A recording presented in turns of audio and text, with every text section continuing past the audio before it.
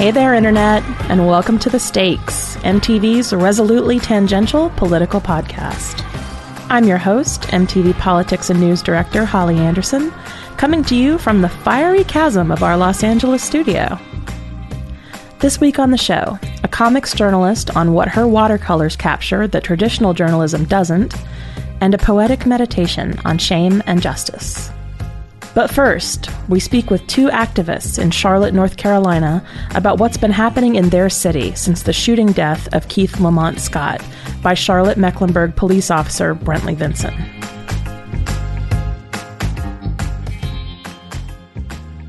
Four days after claiming they saw Scott come out of his car holding a gun, police released another statement saying that what actually caught the officer's attention was Scott rolling a, quote, marijuana blunt. According to this revised version of events, the officers say that they saw Scott with his gun inside the car and subsequently drew their weapons and tried to smash a car window. At this point, they claim Scott exited his car, still holding a gun, and that's when they shot him. Charlotte police finally released video footage from the shooting, along with the second statement. According to a New York Times report from earlier this week, the video footage shows Scott's right hand to be apparently empty, and the video gives no clear view of what, if anything, was in his left hand. We should note here that Keith Lamont Scott was right-handed. Residents of Charlotte took to the street where he was killed that same night, and they've continued gathering nightly since then. To give us some more context to the reaction in Charlotte, we turn to Bree Newsome, a familiar name if you've been following the Black Lives Matter movement. Two people were arrested earlier today after one of them removed the Confederate flag from the flagpole outside the South Carolina State House. She spoke to our senior national correspondent, Jamil Smith. But just before we get to their conversation, let's hear a clip from a video gone viral featuring a 9-year-old lifetime resident of Charlotte addressing her city council this past Monday evening, 6 days after Scott's death. We are black people and we shouldn't have to feel like this. We shouldn't have to protest because y'all are treating us wrong. We do this because we need to and have rights.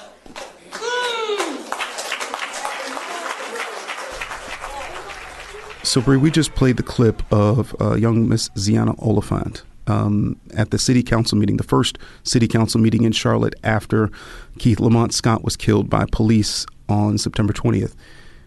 Can you tell me what your reaction was when you heard that little girl crying as she essentially articulated the message of Black Lives Matter in a way that I'd never really heard it before? Absolutely. I mean, I think that she is giving voice to the children of Charlotte, to the black and brown children of Charlotte, and not just of Charlotte, but of America. I mean, Charlotte is an example of what we see in urban areas across the United States. We have a lot of prosperity going on here. We have a lot of wealth being built here in Charlotte, but it is not being equally felt. We have an enormous amount of wealth inequality. Charlotte is highly segregated, both economically and racially. A child born into poverty in Charlotte statistically actually gets poorer over the course of his or her lifetime. Sometimes it takes a child. Sometimes it takes the voice of a child to bring some sense into everyone and to really shake everyone's conscience and get everyone to re-examine and remember what it is that we're talking about. This is we need to re-examine what kind of futures we're making possible for the children in this city. Of course, a lot of people know you from your actions last summer in Charleston, South Carolina, in which you climbed the flagpole in front of the state capitol, took down the Confederate flag, and became, frankly, a hero to a lot of folks out here. Bree, can you tell me about the activist spirit in Charlotte since Keith Lamont Scott's death and what you've seen on the streets and how you feel like it's been constructive or not constructive? Yeah, absolutely. So I am a co-founder of a grassroots organizing collective called Tribe here in Charlotte, and many of the folks involved in Tribe were a part of the Confederate flag action. And in fact, we formed back in 2014, right after the non-indictment came down in Ferguson, because when we looked at Ferguson, we could tell that it was only a matter of time before something like that would happen here in Charlotte. And so we have been, not completely caught off guard by this happening. I'm sure you are familiar with the case of Jonathan Ferrell. This was a young man who was killed by police back in 2013, and his killer was just acquitted last year. So this has really kind of been building to this moment. First of all, obviously the protest began on Old Concord Road where Keith Scott was killed. Yeah, that's right near Bank of America Stadium, right? About 15 minutes away. Yes. So not far from Uptown, but it's important to understand, like, the protest began immediately after he was killed because of what people witnessed. Right. And then, of course, the police showed up and they started tear gassing people. That only escalated it. The decision for the protests to move into Uptown, that really is an economic statement that's being made by the African-American communities that have been forced to the margins over the decades. And so, I support that. Like, I think that it has been more constructive than deconstructive. Obviously, in the media, folks want to talk most about broken windows, and, protecting this property. But, we would like to see that same kind of concern shown for the lives of the children, the lives of the people of Charlotte. The history of Charlotte itself, with this so-called urban renewal, taking, black communities that had been in Uptown out of Uptown and forcing them out, and all this stuff we've seen in so many different cities. That historical tension has always been there, but yet we see in Charlotte, as with many other cities, Ferguson, Baltimore, these actions being led by young people like yourself. So, one of the things that definitely struck me this week when I was looking out there, these are very young people. Like teenagers to, maybe like in their 30s at the oldest. And there have definitely been older folks out there with us. And I think that there's a few reasons why that has happened. I think, yes, there is some of the issues that we are dealing with are very similar, do have historical parallel to issues that older generations dealt with. But I think also with this younger generation that came up under a black president, I think that there's a greater sense of entitlement in some ways to the American dream. There is this kind of refusal to cede anything, to accept that we are supposed to be second class in any kind of way because we are not white. I think that there is just much more of a pushback. There's much more of a pushback against the politics of respectability, I think, because, again, we have witnessed the election of the first black president, and we've also witnessed all the ways in which he's been disrespected. Let's look at the recent conversation that's been going on in national politics. You have one of the candidates running for president, and there's still raising this question over whether or not the first black president was legitimate, was born in this country, and all the kind of racial undertones that go along with it. The questioning of whether you can really be American if you're not white. I think we benefit in a lot of ways from the movement that happened in the 60s. In the 60s, this was a new concept, Black is beautiful, Black power. These were all new concepts. These are not new concepts for this generation. And so this is not, there's not this new kind of idea that's being built around that way. There is just this realization that these systems are still in place and that until these systems change, nothing's going to change. We've had about, 50 plus years of really trying, integration and affirmative action and these other programs that are really kind of like Band-Aids for the system. And I think that part of what is really invigorating or really driving this newest movement of young people is really more of a revolutionary spirit, that these systems are fundamentally anti-black and have to be changed. One of the other things that I think may be driving this also are the fact that the videos of these killings are being displayed on the news. They're in our Twitter feeds. They're everywhere. And I question sometimes whether or not that's making us numb to them, making us numb to the spectacle of Black death. What's your take on that? I'm not sure. I have mixed feelings about it. I think that in some ways the police video has definitely helped in raising awareness to it. So I think that there has been a certain amount of disbelief about police brutality, or at least about the scope of it, until we started having access to these videos. Now, on the other hand, I do think that in some ways it can make us numb to Black death, and in a lot of ways, I think that these police killings that we're seeing are modern lynchings, and in that way, I do have some reservations about how much we are displaying these, scenes of of Black death because it is very reminiscent of days when, people used to set up picnics. People used to set up picnics and watch people be lynched and trade postcards. And so I'm not sure how much people are moved if they were not already in a place to be moved. Keith Lamont Scott's video, of course, it was only released after a lot of activism and pressure put on the police department. Initially, they refused to release it, and since they really only released a portion of it because one officer apparently neglected to turn on his camera and there's no sound.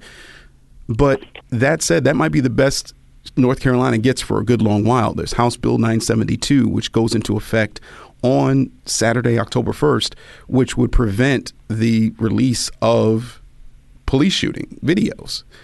Can you tell me a little bit about what your feelings are about that and whether or not that's being discussed as part of the activism? I mean, Governor Pat McCrory obviously made some casual kind of, inappropriate remarks, like you mentioned, around Keith Lamont Scott's death. And the insensitivity really goes further than that. It goes into the legislation. Yeah, absolutely. Now, Chief Putney has said that after October 1st, once HB 972 goes into effect, in order for us to get more access to the Keith Lamont Scott video, we will have to go through the court. That's not true. So any video that was made before October 1st, we can still demand that is still public record. HB 972 does not apply to that. Now, after all these videos that are made after October 1st, and I'm sure there's going to be a case that comes up just because of the pattern of CMPD, I'm sure there's going to be a case that comes up here in North Carolina somewhere where there's a questionable shooting. We're trying to access the video, and now we're going to have to go through the court systems, and then that's going to become another fight. We're calling, obviously, now for the repeal of HB 972, but the way that the court systems work, the law has to go into effect first before we can actually fight for its repeal. And I just want to lift up quickly also, not just the injustice that has happened with the Keith Scott case last week, but the injustice that has been happening throughout the week in the treatment of protesters. Wednesday night outside of the Omni when Justin Carr, the protester who was shot and killed, and there's a lot of people have a lot of questions around that. Some witnesses are really disputing whether or not it was a protester who killed Justin Carr or one of the police, but something that is not in dispute by the witnesses and the protesters who were there is that the protest was peaceful until the police came with riot gear and cornered people in the Omni and started throwing tear gas at people. So it's not just a question of our constitutional right to bear arms, but also our constitutional right to free speech, our constitutional right to assembly in public spaces and protest. And especially when you take into account that what people are protesting is violence from the police. So having police respond violently to a protest against police brutality, that raises even larger questions. But then again, I feel like sometimes that even when we see that on television, a lot of people become so inured to it that they don't grasp the irony, frankly, of it. And I think sometimes symbolism, especially, think back to your protest your action in Charleston, symbolism has real power. And I'm thinking possibly, maybe, young Ziana's speech could be a symbol of exactly what the problems that, everyone on the streets has been trying to articulate. Absolutely. And I think that's why her voice has had so much power because, people have been speaking for a week saying essentially what she was saying, but there's just nothing as powerful as a child standing up in that place of power, speaking directly to the people in power. We have seen the city and the state show more concern for the property in Uptown than for the lives of the people who are living in the margins.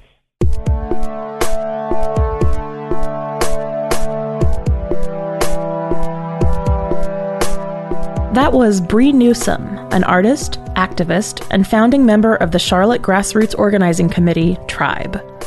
She spoke with our senior national correspondent, Jamil Smith.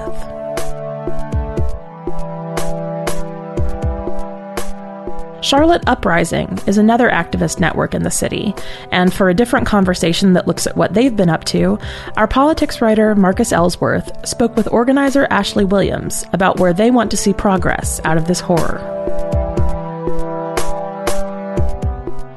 So how are you doing today, Ashley? I'm doing good. Thanks for having me. First and foremost, can you tell us about the demands that Charlotte Uprising has put forward so far? Absolutely. So we came up with these demands after the killing of Keith L. Scott. And these are demands, however, that we've been working on in our community since before the killing of Keith Scott. One of the demands that we added recently is the resignation of our police chief, Kurt Putney, and our mayor, Jennifer Roberts, here. And so that's another demand that we've added since Tuesday. And why did you add that demand calling for the resignation of the mayor and the chief? Around 3 or 4 days into the uprising and into the nightly turn-ups and protests, it was clear to us that the mayor was not being fully transparent with the information around the Keith L. Scott murder, as well as issues around the body camera footage. Same goes for the police chief. The police chief has actually gone on record saying that he promised transparency, but not full transparency. The public received the body camera video. However, the video lacked sound for around the first 23 seconds. It wasn't the full video, and it was pretty much doctored. So as far as we're concerned, that demand still hasn't been met. And one of our demands, which is the first one, we wanted an end to the state of emergency, the curfew, and we want the National Guard removed. So while the curfew has gone away, the National Guard is still very much present here, protecting places like Bank of America uptown, as well as the police department uptown. So those are still problems for us. How has the city of Charlotte responded as far as the officials beyond the mayor? Has there been any support from anyone in power in the city? In terms of the city government, we feel like they've been nothing but repressive. But the people of Charlotte, they're learning more about what these demands are, why they're demands, and they're making decisions to support us more fully in ways that are comfortable for their lives. And the city, they continue to turn up on us in terms of being repressive. So we have a slew of trainings and opportunities that people can gather this fight that don't look like protesting.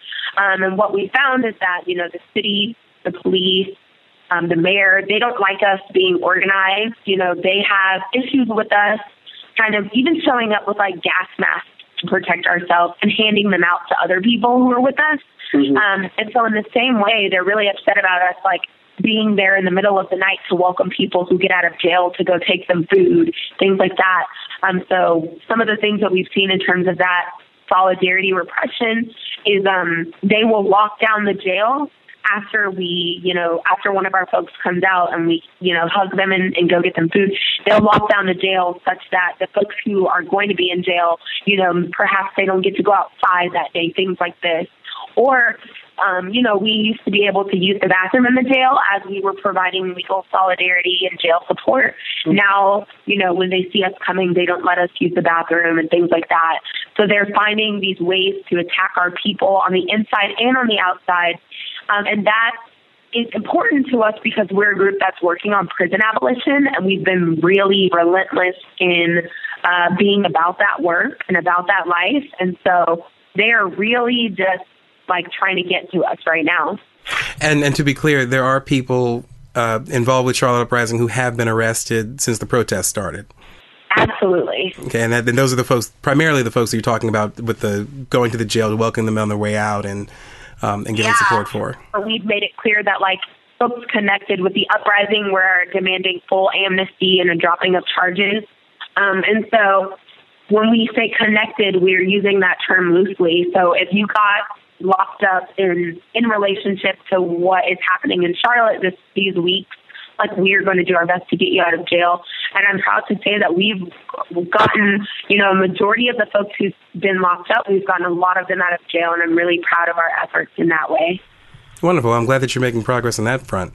You talked also a little bit about other strategies that aren't just protests. I mean, I know that a lot of the press does focus on the protests because they're very visible and they're exciting to watch on television. But there are other parts to this strategy too. What other ways are y'all pushing for the change you see that needs to happen in Charlotte? So we're having a lot of community meetings, and we're meeting with other folks in the community who we don't already work with. Last night there was a beautiful site of resistance during the community meeting that we had in North Charlotte, which is the part of the city where Keith L. Scott was murdered. And so there we talked about we asked the community members who came questions like, why are you here? And why do you think Charlotte Uprising is important? And then where do we go from here? And I was mentioning to one of my other accomplices that, like, the people that we were able to gather in that room, we otherwise would not have access to these folks. So a lot of these folks are like folks with jobs or in business and things like that, or folks connected with the government. We actually had the mayor pro tem in that meeting last night, which was very interesting when we demanded the resignation of our boss. Anyway, we didn't have access before these folks before then. And now they want to talk to us, or at least listen to us. So that's something that's important for us. So we're kind of like using those as opportunities to let people know what we're all about and let people know that of the work that we've been doing before Charlotte Uprising. So we're, thinking in line with last Tuesday, but we're also thinking more in line with like, okay, what have we done historically to educate our community? We've got opportunities for folks to plug in terms of legal support and jail solidarity, which is what I mentioned earlier. And things like that. So I feel confident that there are opportunities for folks to plug in outside of the nightly turn-up. Wonderful. It appears that this is a movement that isn't just focused on this one incident within the Black community. It looks, from the outside, it looks like Charlotte does have this long-standing, diverse coalition of leadership. How did that come together? Like, how did all these different groups, all these different ideologies pull together so quickly in response? I know that one of the things that we did starting out was like, okay, so while we have these differences and while we live in different places of town, like, how can we understand the implications of white supremacy, capitalism, gentrification? How do we understand those, and how do those things impact us?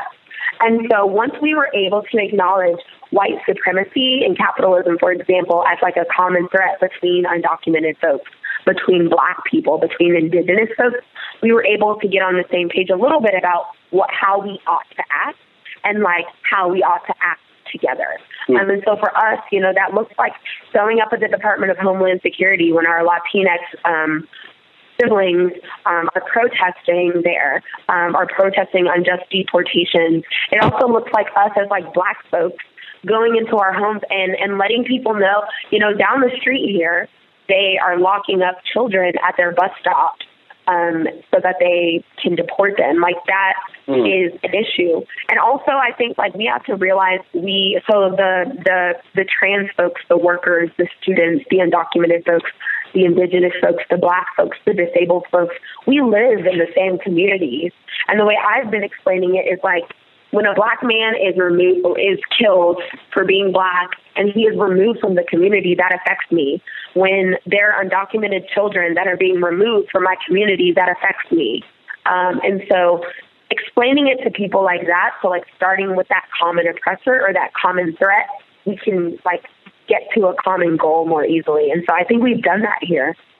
What's the road ahead look like for Charlotte Uprising, for the people of Charlotte? What do you feel the future has in store for y'all? I think that we are building a community where folks are thinking less about us needing police and they're thinking more about protecting and serving one another. I think we're becoming more educated and strong about what it's like to be Black or undocumented or poor and living here in Charlotte. And then I also hope that we are providing ways for folks to plug in who have always wanted to get down with the movement for Black lives but didn't know how or where.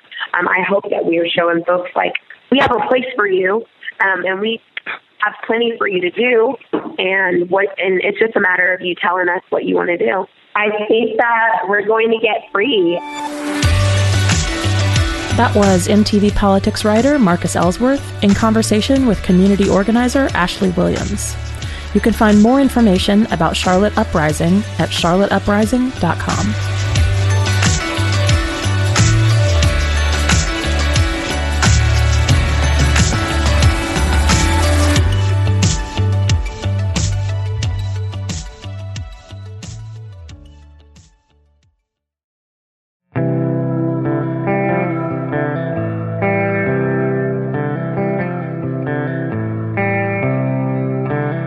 Comics journalist Sarah Glidden, that is, a graphic artist who depicts true events, loves a challenge.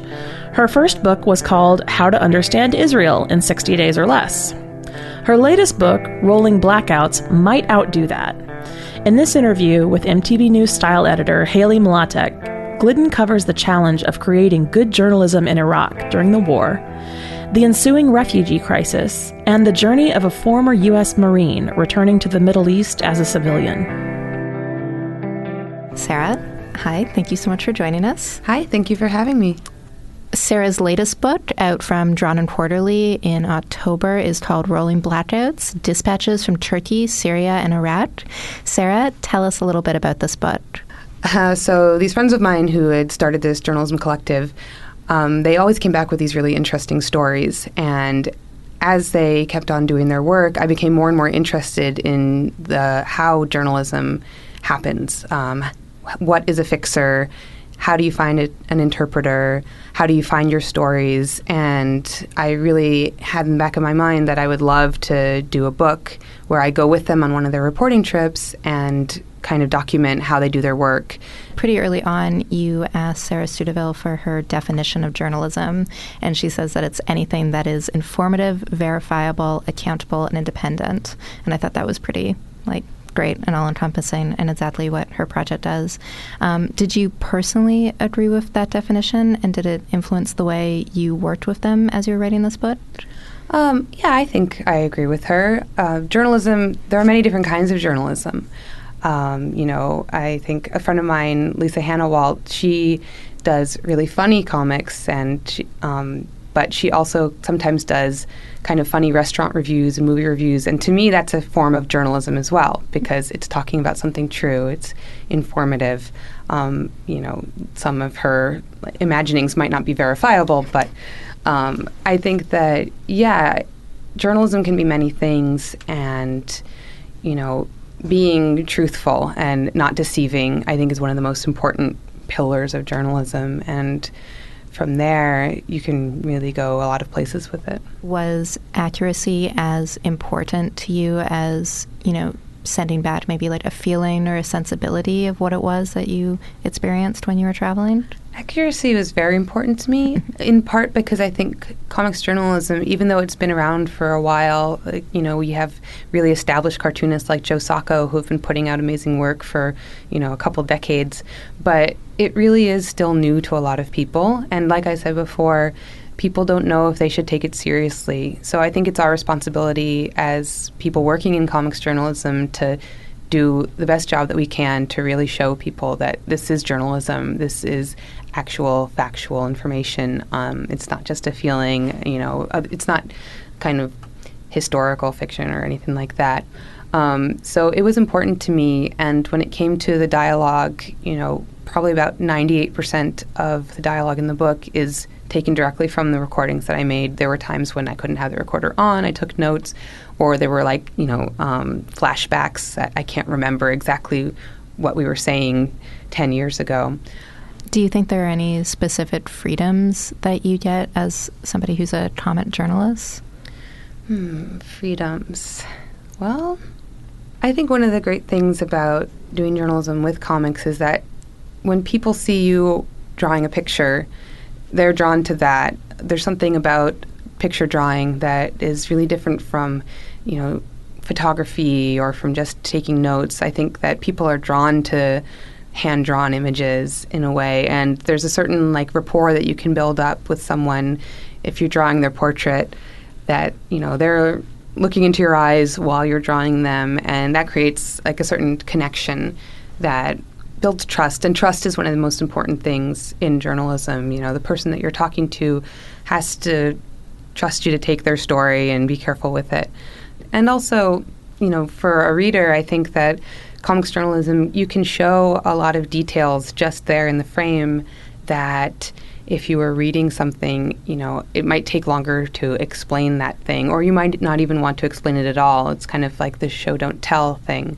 An example I can think of is when we were traveling in the Middle East, I really noticed how ubiquitous the white plastic lawn chair was.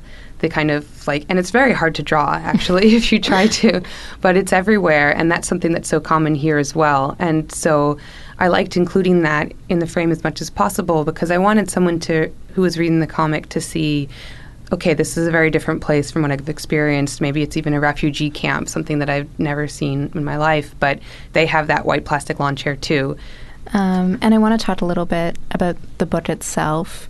You named it after the literal concept of rolling blackouts, which is, controlled pauses within electrical power systems to avoid complete power failure. What was the significance of that concept to your book?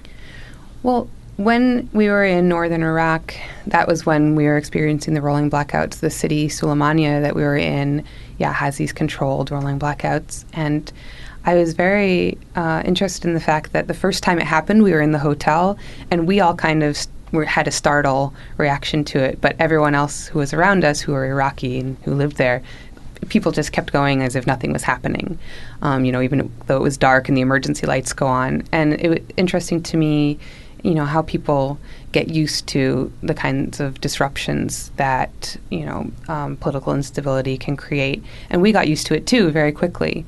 But more than that, rolling blackouts, to me, it made me think about memory and about forgetting. And those things are really part of storytelling. Every time we're telling a story, we are either omitting things purposefully or maybe we're remembering things in a different way than they actually happened. Memory is an act of creation. Every time you tell a story or even remember to yourself something that happened, you are actually recreating that little narrative of something in your life. And, for me, rolling blackouts made me think of that, made me think of like the dynamism of memory and of the stories that we tell. Was there a moment in the book that was particularly difficult for you to write or create?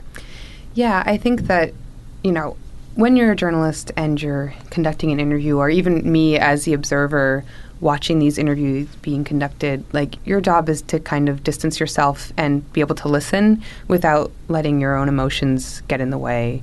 We were there listening to some extremely sad stories about things that people had been through, about, refugees seeing members of their family killed, having to leave home, like leaving everything behind and kind of living in limbo.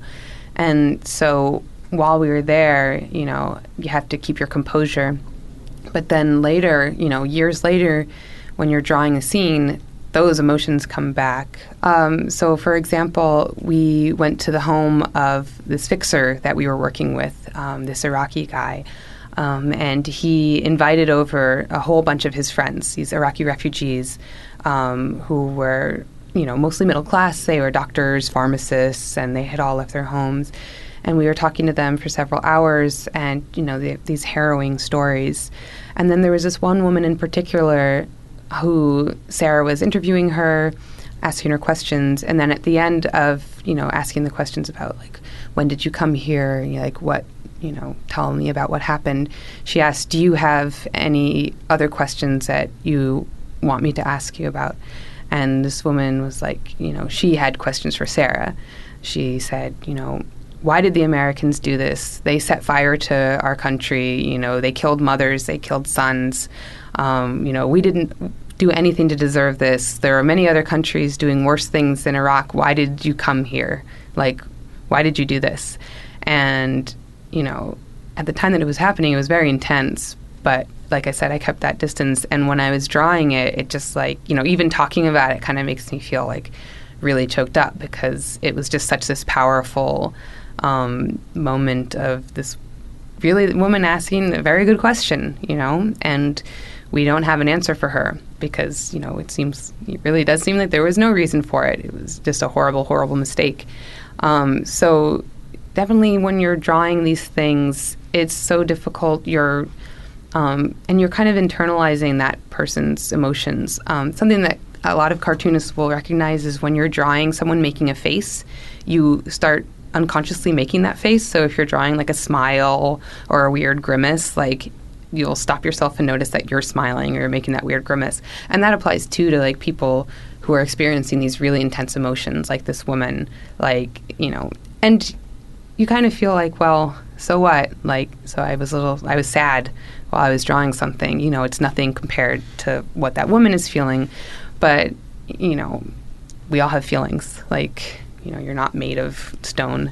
That was Sarah Glidden, cartoonist and author, and Haley Mlotek, MTV News Style editor. Drawn and Quarterly will release Glidden's latest graphic novel, Rolling Blackouts, Dispatches from Turkey, Syria, and Iraq, on October 4th.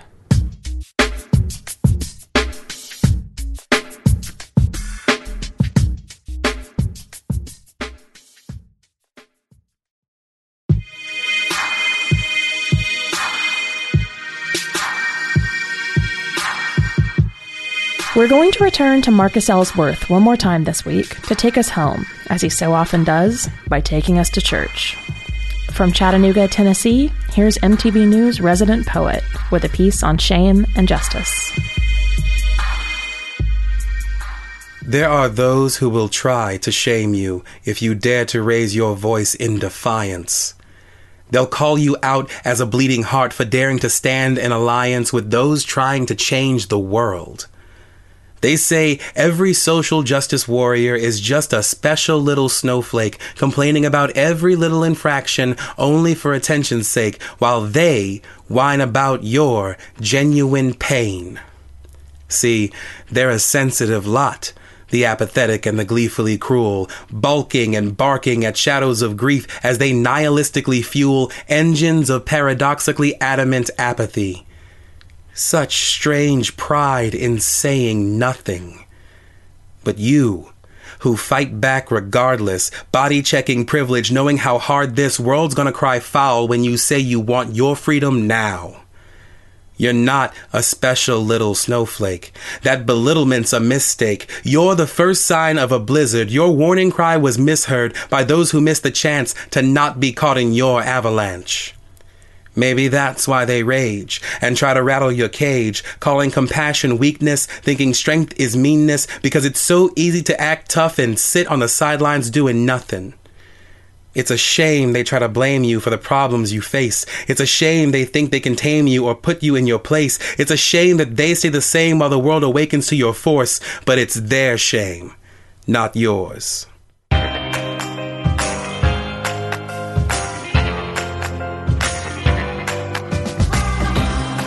That'll do it for us this week. If you'll excuse me, I'm off to crawl on my stomach onto a bed of ice and fantasize about a career in radio somewhere colder. Minnesota, call me. From Los Angeles, I'm Holly Anderson. Those are the stakes, and we'll see you again early next week. Check in with us Tuesday night after the vice presidential debate for another rapid response edition of Stakes After Dark, or SAD. In the meantime, stay frosty out there.